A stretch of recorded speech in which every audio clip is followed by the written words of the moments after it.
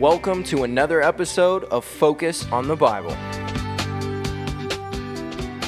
It seems like lots of people are quitting. The worldwide pandemic and the aftermath has been a huge discouragement to so many people in the world. It's affected the way that we go about our business. It's affected our vision. It's affected what we do on a daily basis.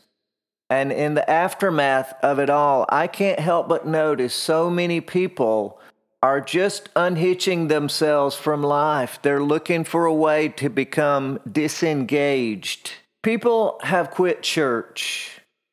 Now, sometimes they quit giving and keep going. Other people just have quit church in every way. I talked to a pastor who told me that he had lost a third of his people and half of his giving in their offerings. I talked to another pastor a year after the shutdowns affected almost all churches, and he told me that although a year had gone by, his people still would not come to a communion service. They wouldn't observe the Lord's Supper because they were afraid that they might get sick. But friend, not assembling ourselves together so that we won't get sick, that's mind games. Distancing from one another because we're all afraid we might get sick just doesn't seem like the thing that will encourage people that are already discouraged. It's not only church. It seems that a lot of people are quitting their jobs. Now, a lot of those are retirements. Please don't misunderstand me here. Retirement might be just what God has called for a person, and changing jobs is pretty normal. I'm just afraid of people becoming unhitched for the wrong reasons or making up their own reasons as they go along rather than that it's actually the right thing to do in the eyes of God. I'm glad that I'm no one's judge in this matter. I'm just pointing out a trend that I see more and more in the world. Now, God leads His children in various ways, so let's all follow the leading of the Lord and keep on going at doing the things that are pleasing to God. Some have quit their families. Inexcusable. Absolutely without excuse. You never quit your family. That will not be a godly thing to do. Friend, please understand what I'm saying here in this episode of Focus on the Bible, and don't misunderstand me. The call here is to keep doing the things that please the Lord rather than quit because, well, that seems like the thing to do, or that we end up quitting for all the wrong reasons. Here are 3 wrong reasons to quit on God. Number 1, we say to ourselves, this is hard. Well, friend, that's just a fact of life, and we've been facing that all our lives. Things can be just really hard. And at every stage of life, hasn't that always been true? There are hard things, but God help us not quit when things are hard, but to keep on going if we're doing the right things. Number 2, wrong reason to quit. We say to ourselves, people have let me down. Well, now that's always been the case throughout not only our own lives, but throughout human history. People always let us down. That's true. And we just have to face that and encourage ourselves to keep going, because this is a wrong reason for me to quit because people have let me down. I shouldn't let my discouragement at people's failings cause me to quit the thing because, well, maybe someone needs me to provide what I'm doing. Here's another reason. We say to ourselves, well, I'm the only one who's doing right. Well, thank God for that. I'm glad, friend, you're the only one, because without you, there would be none, not one. And there's a large difference between 0 and 1. Amen. Thank God. Don't ever let that mind game cause you to quit, friend, when you're doing the right things that God led you to do. Amen. I want to send out this encouraging word to some groups especially. It's good for all. But I want to send an encouraging word to parents. You're doing a great thing, parent.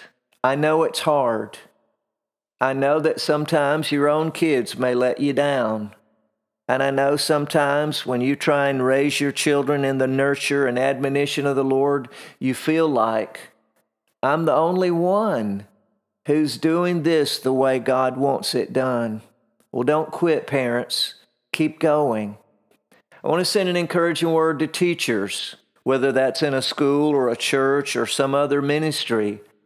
Teachers, we need you like never before in the world. I know it's hard. I know people have let you down, teacher. They probably told a lie or two about you. Probably haven't provided your needs. Probably don't understand. I want to send this encouraging word to pastors, ministers of all kinds, missionaries, the evangelists, church elders, all these ministers of God. The body of Christ needs you. Don't quit. Keep on going as God has led you. I talked to a man who was an adoptive father. He and his sweet wife had taken in 2 children and were changing their lives. But the man told me that in his state-mandated training before the adoption could take place, they told all those future adoptive parents, listen, the main thing is this: never ever expect these children to say thank you, because they never will. Oh, you know, friend, that breaks my heart. I know this father. I know his sweet wife, 2 of the greatest people who walk the earth today, in my view. It's heartbreaking for me that all the labor, the toil, the money, the time, energy, effort, all the decision making, all the car rides, all the hanging in there, all the swimming against the current, that the kids would grow up and never, ever see a need to say thank you, that's heartbreaking to me. Mom and Dad, hang in there. Stay tough. Be strong in the Lord and in the power of His might. Those children need you and what you're bringing under the power of God. Stay in there. Be strong. The Lord will see you through, but not if you quit. When news broke that I was dealing with a kind of cancer, I got a text from someone that I rarely ever hear from and haven't since that time. The text told me this: get ready to close your ministry.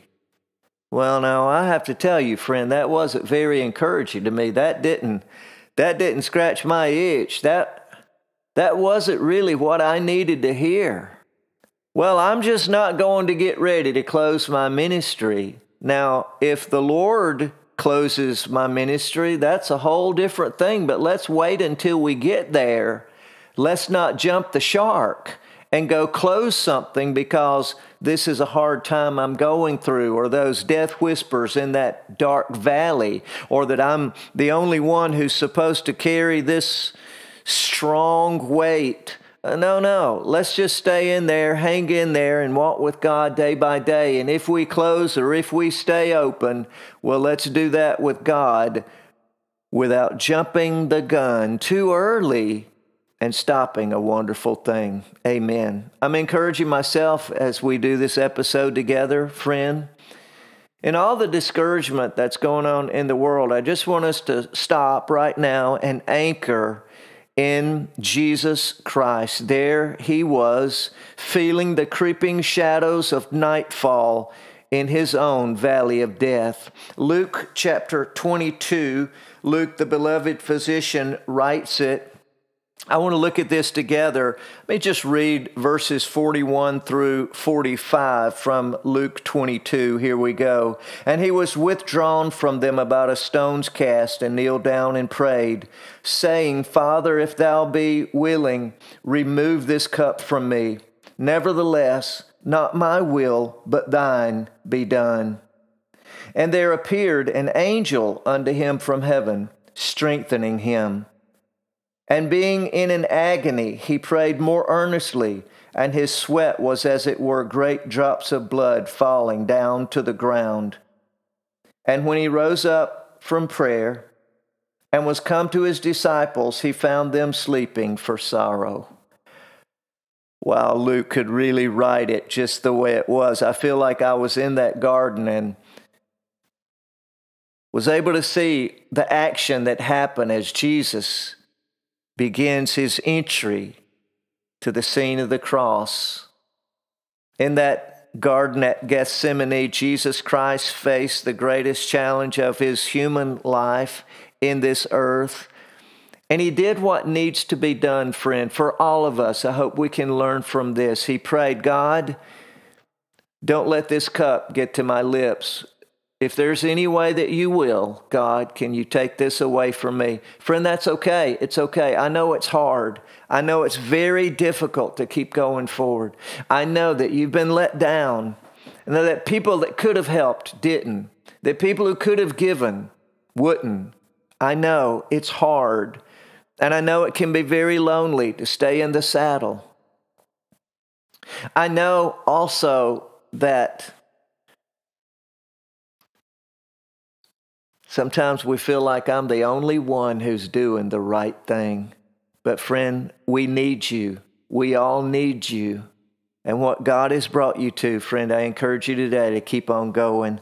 I'm going to 1 Corinthians chapter 15, looking back at the death and resurrection of Jesus Christ. Paul the Apostle writes some powerful truth for those of us.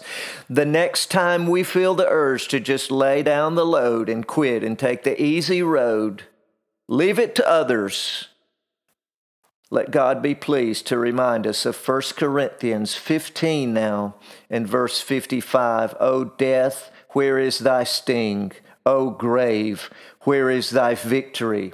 Verse 57, but thanks be to God, which giveth us the victory through our Lord Jesus Christ. 58 now, therefore, my beloved brethren, be ye steadfast, unmovable, always abounding in the work of the Lord, for as much as ye know that your labor is not in vain in the Lord.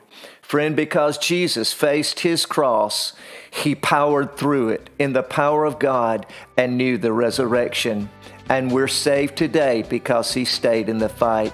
Friends, stay there. Don't quit because of Jesus. This program is a production of Focus Ministries Incorporated. Another ministry under the umbrella of Focus is Grace Farm, a youth camp and training center founded to grow leaders to defend and advance the gospel of Christ. If you or someone you know is looking for a youth camp to help children and teens develop their faith while making lifelong memories, you should go to gracefarmonline.com to learn more and register for our next camp session. If you have thoughts or questions, as always, we'd love to hear from you. Our mailing address is Focus Ministries, P.O. Box 498, Danielsville, Georgia 30633. That's all for now, but we're already looking forward to sharing our next episode with you as we continue to focus on the Bible.